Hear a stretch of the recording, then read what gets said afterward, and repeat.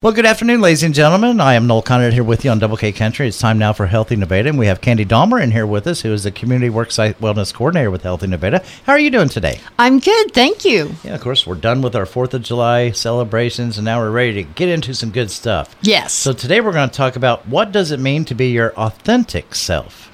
Yes. Being your true, authentic self means that what you say in life aligns with your actions. Your authentic self goes beyond what you do for a living, what possessions you own, and who you are to someone like a mom, a brother, or a girlfriend. It's who you are at your deepest core. It's about being true to yourself through your thoughts, words, and actions, and having these 3 areas match each other. When we aren't in touch with our authentic self, it's easy to go into people-pleasing mode and do and say things based on what is expected of us or based on social and peer pressure. Okay, so what can happen when you're not living as your authentic self? Keep in mind, your authentic self is completely different from what our society encourages these days, which is leading with your best self. There is a time and place for presenting your best self, such as job interviews or first dates. However, when we lead with our best self too often, that can leave us editing and managing very real and unique aspects of who we truly are, leaving behind our authenticity. For example, on websites like Pinterest and Facebook, people share creative ideas, pictures of their new home or pictures on vacation, or latest updates about cute things their children are doing. What you will likely not see is pictures of how they burn their cookies on that first attempt of a new recipe, or pictures of how messy that new home gets, or the really annoying thing their children are doing also.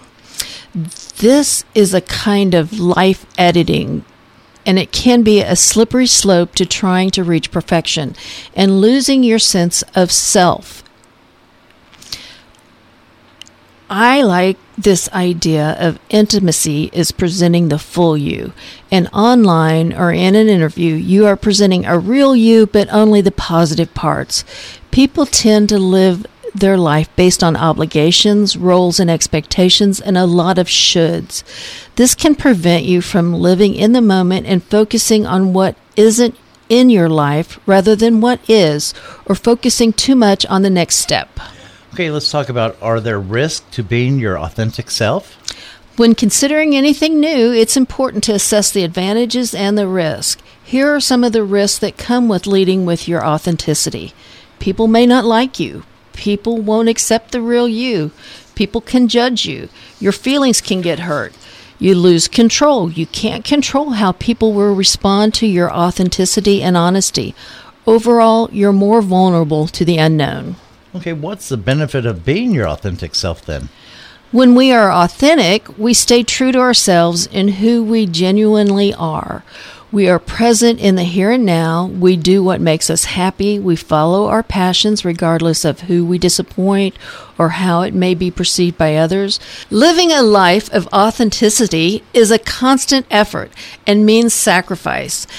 Not everyone in our lives will respond well to our authentic self because of how it may impact them. We have the opportunity for others to love us and accept us for who we are at our core.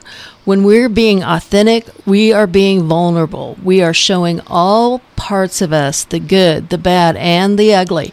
When we do this, we allow for more intimate and honest relationships, and we allow for true acceptance and unconditional love.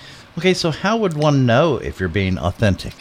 You know you are being authentic when your job gives you a sense of purpose or fulfillment rather than feeling drained and lacking energy.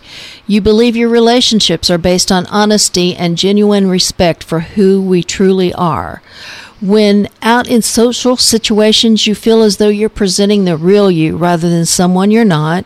You're unsure of how others will respond to you, but regardless, you are proud of who you are and who you are being. Okay, let's talk about, are there steps you can take to start being your more authentic self today? Sure. Take a vacation from social media completely for 2 weeks. This will help remove the peer pressure and will help you in decreasing the habit of life editing. If you don't think you can go cold turkey on social media, move your social media apps to the second or third page on your phone. This little delay in accessibility will curtail significant social media surfing.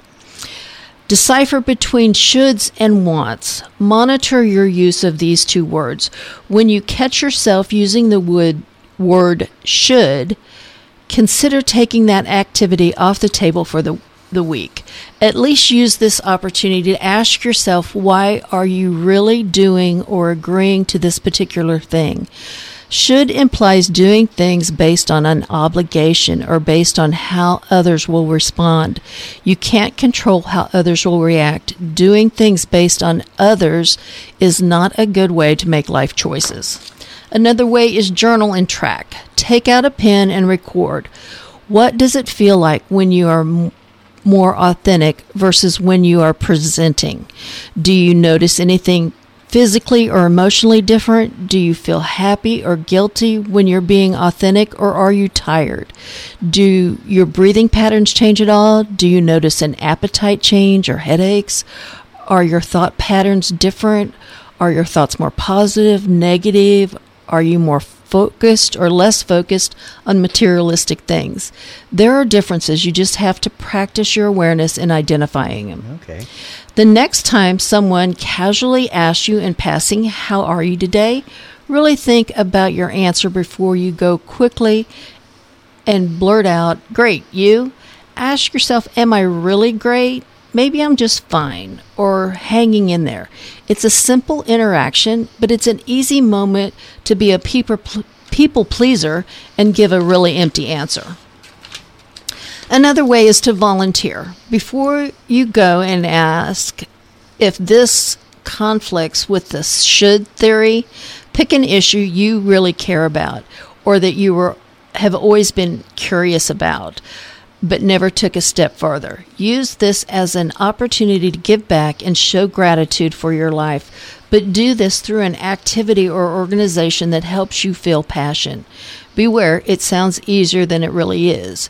You're being asked to choose a cause that speaks to you, not to pick a cause that has the most headlines right now, and how it will look to those on the outside. And remember, the goal is to work towards being more authentic, not being 100% authentic overnight.